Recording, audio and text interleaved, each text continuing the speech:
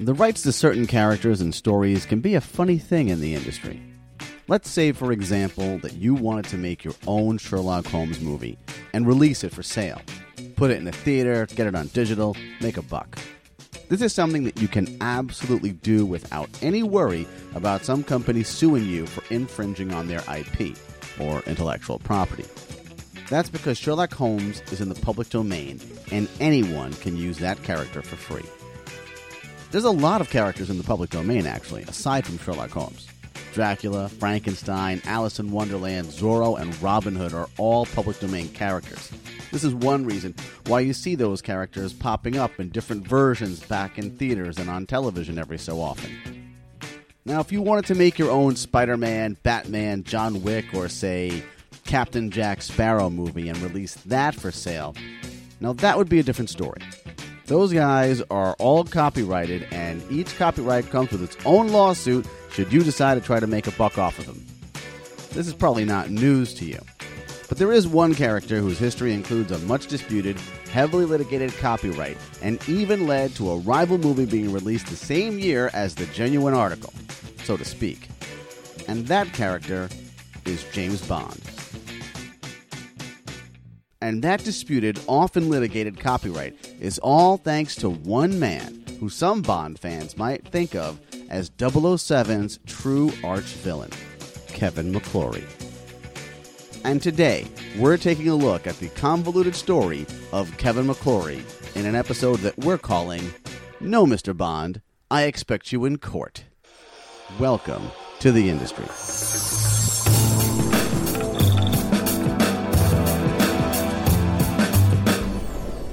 At the time of this podcast, there are 24 official James Bond movies out there, with the 25th on the way in the year 2020. It's the one franchise that never seems to end and, well, never says never. Bond movies have been going strong now for over 50 years. In the 2015 film Spectre, James Bond faced off against the villainous Ernst Stavro Blofeld. It was Blofeld's first appearance in an official Bond movie since 1971. Before, Blofeld was a mainstay in the James Bond universe, an evil guy always looking to blow up the world for some reason or another. Back when Sean Connery was playing Bond, Blofeld was popping up all the time. He's just a shadowy figure in the second Bond film, From Russia with Love, pulling the strings. You don't even get a good look at the guy. You can finally see him up front and center in You Only Live Twice. Here he has that signature look of a bald head, facial scar, and seemingly always sitting in a chair, petting a white cat. That whole Dr. Evil look. The next Bond pictures are also Blofeld heavy. On Her Majesty's Secret Service with George Lazenby as Bond, and in Connery's final Bond picture, Diamonds Are Forever. And after that, he was just gone. James Bond, of course, would return. He always does. But Blofeld was nowhere to be found as the series moved into the 1970s with Roger Moore as Bond. He wouldn't officially reappear until 2015. So why did Blofeld disappear? It's all because of one man, Kevin McClory, and one Bond story in particular. James Bond is in operation. And what an operator he is in Ian Fleming's Thunderball. Thunderball. Ian Fleming is the creator of James Bond. Everyone knows this. The movies love to remind you of Ian Fleming by constantly throwing his name on the screen in every single movie and making statements like this. Roger Moore is James Bond 007 in Ian Fleming's Live and Let Die. Fleming wrote his first Bond novel, Casino Royale, in 1953. By mid-1958, Fleming had written 6 James Bond novels and was looking to get his creation on the silver screen. There was one version of Bond that had already appeared on American television, but the less said about it, the better. This is when Fleming gets introduced to Kevin McClory. McClory had been working in the industry already for a number of years. He'd been a part of John Huston's crew making the classic The African Queen. He had also been a production assistant on Around the World in 80 Days. And when Ian Fleming met him, Kevin McClory was writing and directing his own feature, a war film called The Boy in the Bridge. Fleming, McClory, and 2 friends named Ivar Bryce and Ernest Cuneo all got to work on a James Bond screenplay. Over the next few months, 10 different scripts were written. Different titles were tossed around like James Bond of the Secret Service and Longitude 78 West. Eventually, things got shaped up when McClory brings in an experienced screenwriter named Jack Whittingham into the fold in 1959. Whittingham had been writing screenplays for years, and at this point had over 15 British screenwriting credits to his name. Kevin had an awful lot of time for Jack. The thing was, Jack was a writer for hire, so I think Kevin had known Jack before he got involved with Fleming. Kevin had been in the film industry actively since 1947, so he'd known quite a few people, and he knew Jack, and he wanted to bring in a third party to just kind of get this screenplay off the ground. And Kevin found that he always said that Jack was able to speak Fleming's language. That is Morgan Fulham. Morgan Fulham. I worked for the estate of Kevin McClory, so I was hired after he died to kind of tidy things up for him, and he left quite a substantial archive, so I was kind of dealing with that too. But I was a lawyer at the time, so I was dealing with more kind of company law things and just making sure everything was going fine. And then I, through that process, kind of became a bit of an expert on the intellectual property that was involved. So then I became a consultant when we did that settlement in 2013. And that settlement in 2013 that he's referring to is the one that returned Blofeld to the world of James Bond. But let's get back to 1959. In November of that year, Fleming leaves to travel the world for a non-fiction travel book. During this time, screenwriter Jack Whittingham completes an outline that McClory says is ready to shoot. In December of 1959, Whittingham and McClory send Ian Fleming the completed script for Longitude 78 West. Fleming receives the screenplay, likes it, but changes the name to Thunderball. Then, something kind of crazy happens. Fleming decides to head home to Jamaica in January of 1960 and starts working on a novel. 2 months later, in March, he's done. The novel that he was working on? Thunderball. And when Thunderball, the novel, is released 1 year later, in March of 1961, the only name credited on it is Ian Fleming's. So what happened? What caused Fleming to novelize the Thunderball screenplay and essentially cut out McClory and Whittingham? There's a story that it had to do with Kevin McClory's feature, The Boy in the Bridge. That picture came out in 1959 and did not do well at the box office or with critics. Fleming had wanted McClory to serve as producer on Thunderball, but now he was maybe starting to see McClory as a liability. That's one side of the story.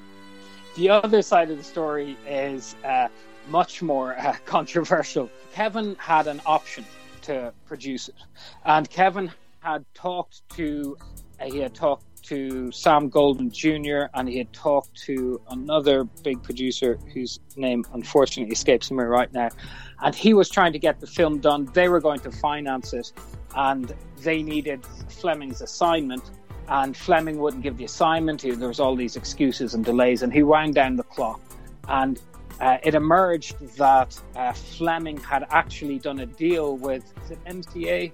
I can't remember who they became, but they were a big production company at the time, and they were Fleming's agents at the time, and they had done a deal around these James Bond properties, and that's why Fleming wanted out of it, because he was going to go ahead with another party. But it wasn't to do with The Boy in the Bridge, really. I don't think so.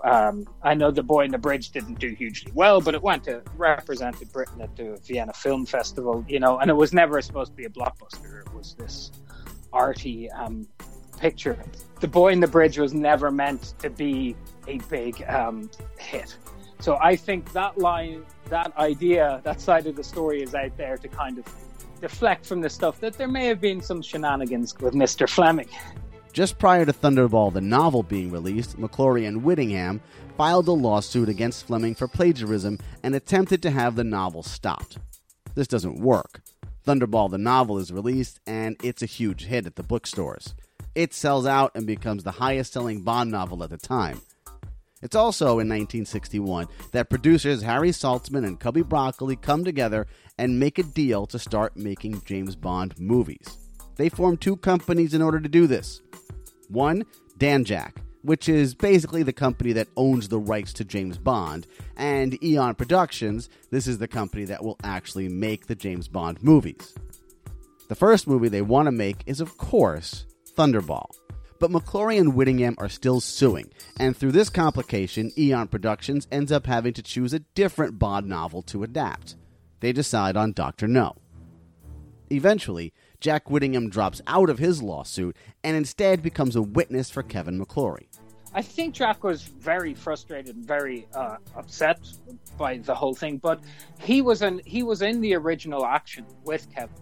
So he was going to the 63 case, as it's known, but he left that case. And I think he left for a couple of reasons. One was it was a hugely expensive case to be in, and I think he had a separate cause of action, Kevin, because Kevin effectively owned the copyright anyway, because Jack was the writer for hire. You know, he didn't have rights in perpetuity on that particular piece of material, but he did have maybe another claim within the kind of broader intellectual copyright kind of world, but it was a different claim to Kevin's. So I think it was terrible that Jack didn't at the time get his day in court with Fleming. But his decision not to go with Kevin was one that happened much earlier. He had originally been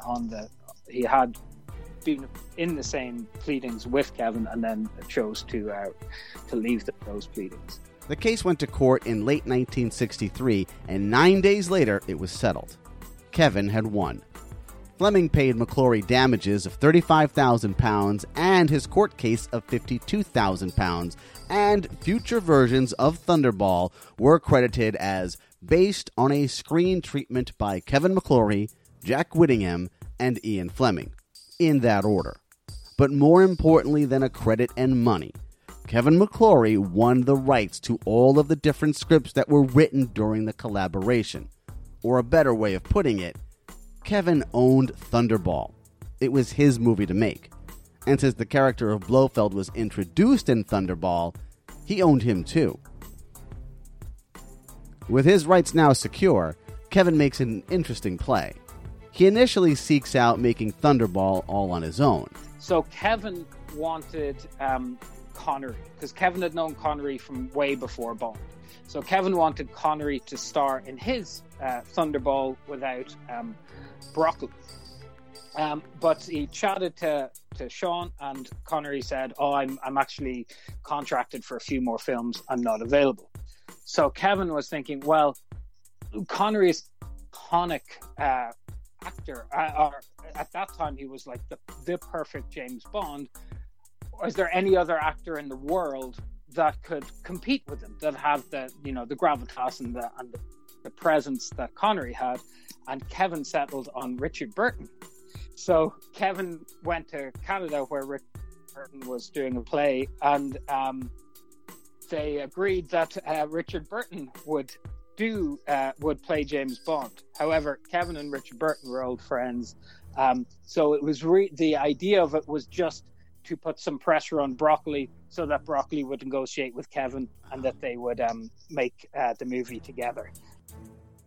So after initially making some noise about making Thunderball, McClory ends up signing a deal with Danjaq/Eon Productions, the official Bond people, for the rights to Thunderball in 1964.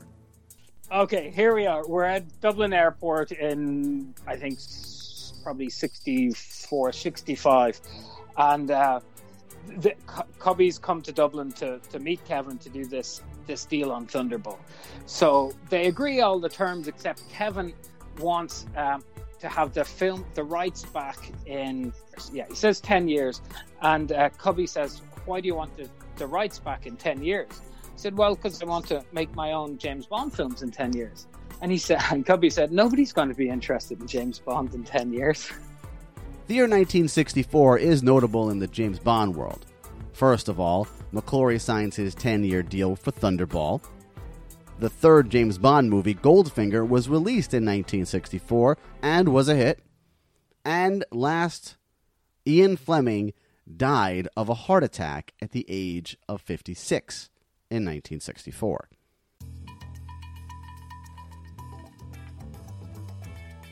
In 1965, Thunderball is finished and released. It's billed as the biggest Bond of them all. It says it right there on the poster. And Kevin gets a producing credit. Dr. No, big, from Russia with love, bigger, Goldfinger, even bigger. Now, here comes the biggest Bond of all, Thunderball. Now, James Bond does it.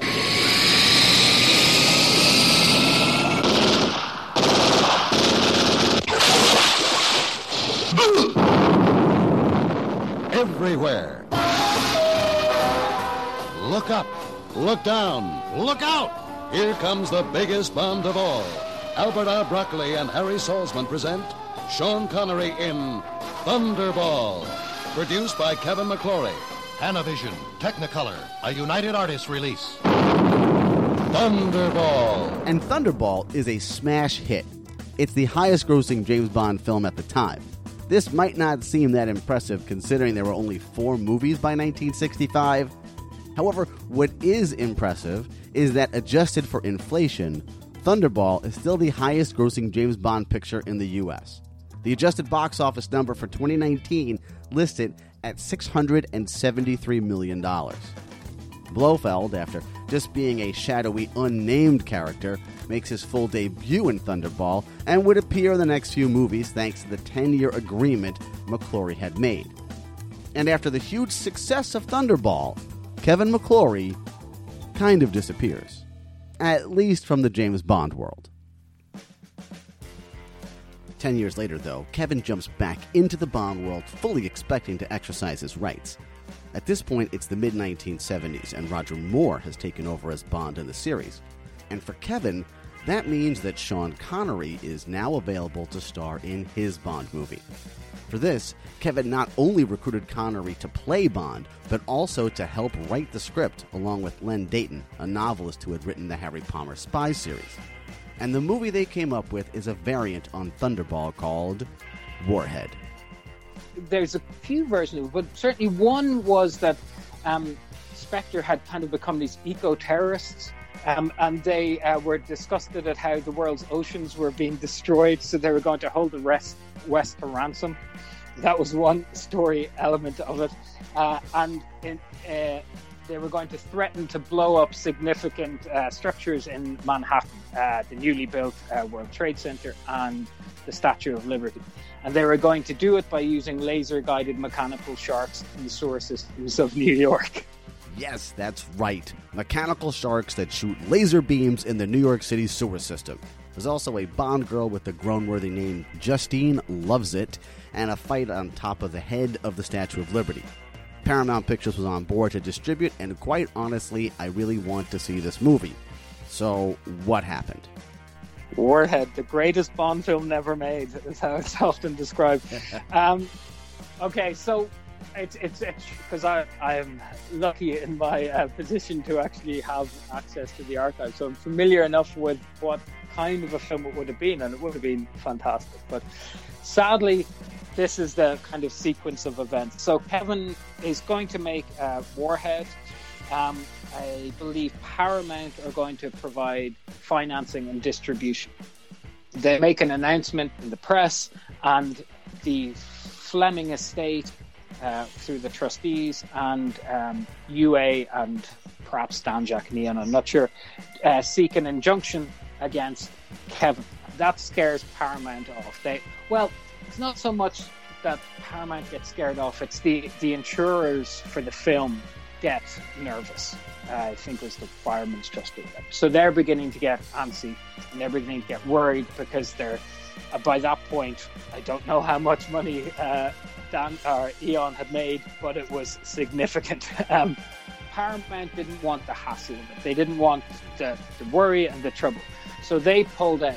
And Kevin then starts negotiations with Callie and Frank Wells from Warner Brothers. and they're going to make it. Kevin has put a limit on the time for the negotiations. The time runs out, they can't come to an agreement, so Kevin pulls out of that deal. It's often described as Warner Brothers pulled out, but it was actually Kevin pulled out of that particular deal. And not long after that, or it could have even been slightly before that, Lorimar make a pitch to Kevin about doing Bond films. And Kevin doesn't like the terms that they're offering or whatever, so the deal stalls. But the vice president of Lorimar at the time was Jack Schwartzman. And Jack Schwartzman's role in that particular deal was to investigate Kevin's title. Because Jack Schwartzman had been a motion picture lawyer for like 25 years or something at that point. So he had been the guy who investigated the title. Did Kevin have the rights he claimed to have? And he could see that he did. So that's how we get through. But unfortunately, sorry to get back to Warhead, they figured that the safest route was to go as close to the Thunderball script as possible, because that was the least disputed kind of territory. So that's why Warhead got parked at that time, was that it was to actually get a film made. The decision was to go the route of least resistance, and that was to do something much closer to Thunderball. While Kevin unquestionably had the rights to remake Thunderball, the Warhead script veered too far away from it, and that's why it was never made. Instead, a new script that was basically a remake of Thunderball was ready to go by the early 1980s. All this time that Warhead is being sorted out by lawyers and producers, the James Bond series keeps on going with Roger Moore as Bond.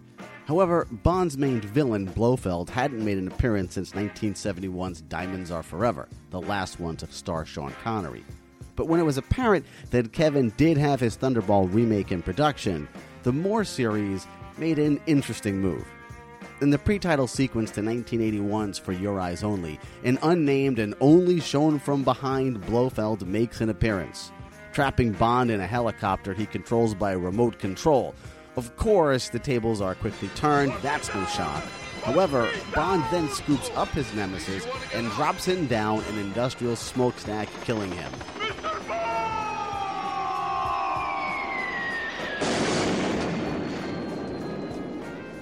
Sending a clear message to Kevin McClory and his Thunderball remake. And that message was, have fun using Blofeld, we don't need him here anyway. McClory's Thunderball remake was called Never Say Never Again, a play on the fact that Connery had once said he would never again play Bond, and it was set to come out in 1983, the same year as the next official Bond picture, Octopussy. Roger Moore originally wanted out of making Octopussy. He was tired of the role and felt he was too old to play it anymore. He was right, by the way. Producers started looking for a replacement, and a couple of guys, most notably James Brolin, came close to getting it. Once Never Say Never Again was an actuality, Bond producers then felt they couldn't compete against Sean Connery, the original 007, with a new guy coming up as Bond. So, Roger Moore once again strapped on the tuxedo to go to war. Once 1983 rolled around and both movies were ready to roll, the media dubbed it the Battle of the Bonds, and a number of newspaper and magazine articles popped up going over both pictures. Both Moore and Connery were constantly being asked about the other ad nauseum. Here's part of a 4-part piece the Today Show did on both films. Well, I don't know whether you're a fan of Sean Connery or Roger Moore, but you're going to have the choice this summer to pick either one, because since last fall, Moore and Connery have been shooting new James Bond movies around the world. And at one point, both were filming in London, where I caught up with them. Does Moore know there are 2 007s at work? Are there? Well, would you like me to tell you about the other one? Yeah, well, is there really another one? Yes, there's a chap trying to get started up there. First I'd heard about that. That's amazing. Well, it's not only amazing, it's amusing. Because the competition is none other than Sean Connery returning as James Bond in Never Say Never Again. Are you amused by the fact that at this point you and Roger are shooting Bond films simultaneously? Yeah, I bumped into him, actually. He was staying in Arlington House here in London with where our director is Kirshner. One morning I came and bumped into Roger in the street, and we talked, and he just started. And the conversation was very brief, and he was very sad. And he said, "Where are you?" He said, "I'm just going off to location." I don't remember, it was somewhere, some dreadful town just on the outskirts of London. And he said, "Where are you going?" And I said, "The south of France." I said, "Very nice." He said, "And then where are you going?" And I said, "I'm going to Nassau, the Bahamas." He said, "Oh, yes." I said, "Where are you going?" He said, "India." And then I said, "Oh, well, that's nice. Well, I'll see you back in London, I suppose." Are you surprised to find yourself back here, meaning playing James Bond? Yes, I am in some ways. I mean, having said, never again, as it were. When I was approached by Kevin McClory, he had the rights after 10 years to remake the Thunderball. It was then that all the lawyers came out of the woodwork and the legal ramifications became far too complex. And I've had enough of these over the last few years that I chose not to proceed. And out of the blue, Jack Schwartzman approached me with a view to doing this one. And I said, well, two conditions. One is that it is totally clean and I have no more dealings with lawyers, as it were, although he happens to be a lawyer. And I have total indemnification from yourself. And he provided both of these clauses, and here we are. The producers of both Bond films had the good sense to keep them away from each other on the calendar. Roger Moore and Octopussy would open first on June 6th. Sean Connery and Never Say Never Again wouldn't hit theaters until October 7th. And it shakes out like this. Never Say Never Again scored the higher opening weekend, $10.9 million versus $8.9 million for Octopussy. However, in overall box office, Never Say Never Again would lag behind. In the U.S., Octopussy won out with $67 million versus $55 million, and worldwide it was the victor with $187 million to Never Say Never Again's $160. But make no mistake, both pictures were highly successful. And even though it was a hit, Never Say Never Again did not spawn a new Bond series with Sean Connery, or with anyone else for that matter. And for the rest of the 1980s, Kevin McClory was not really looking to do that. All that would change in the 90s, though. Kevin's last go-round with James Bond would look like this. In 1996, 1 year after Pierce Brosnan made his debut as Bond in GoldenEye, Kevin decided to announce that he would be making Warhead 2000 AD, basically another remake of Thunderball. And once again, he had a former James Bond to star. This time around, it was Timothy Dalton. In 1997, Kevin entered a deal with Sony to not only make the new version of Warhead, but an entire James Bond franchise. This did not go over well at Danjaq, which was at the time working with MGM, and they quickly filed a $25 million lawsuit to stop Sony from going forward. Sony then countersued with the claim that Kevin McClory was the co-author of the cinematic James Bond and was thus owed fees from MGM and Danjaq. At some point, Kevin would even claim that a 68-year-old Sean Connery would be coming back in his version of James Bond. This played out in the trades for a couple of years until in 1999, Sony and MGM settled. MGM would pay Sony $5 million to settle the lawsuit and $10 million to not make any James Bond movies. MGM would also get the rights to Casino Royale, a Bond novel they did not own the rights to previously. A few years later, in 2004, Sony would end up buying MGM and thus own the James Bond franchise anyway. There was no need to have Kevin McClory and his Thunderball rights. Blofeld would return to the Bond franchise with Spectre, released in 2015. And I wondered what Kevin might have thought of this version of Blofeld that came about. Spectre, the last James Bond film, which I think he would have dreadfully not got on very well with, because I thought it was appalling given Kevin always thought Blofeld should never have been seen. Always back to the original Thunderball. Like Cassine and her, petting the cat. He was always wanted to keep him very, very mysterious, and they didn't do that one very well. And recently again, so I think he would have been appalled. This is Jack Gillam. Jack is an old drinking buddy that Kevin met in the 80s who is currently running a Twitter account in Kevin's name. So, of course, the first question I had to ask him was, how is it that you're running a Kevin McClory Twitter account? Because he'd want me to. I mean, he never discussed. Twitter wasn't around, but he was always one for like making sure the truth got out. And so I set it up right after Spectre, because I didn't like Spectre. I knew it was not the Spectre that Kevin would have liked. The reason for that is because I would have thought Kevin would have liked to have some say back for.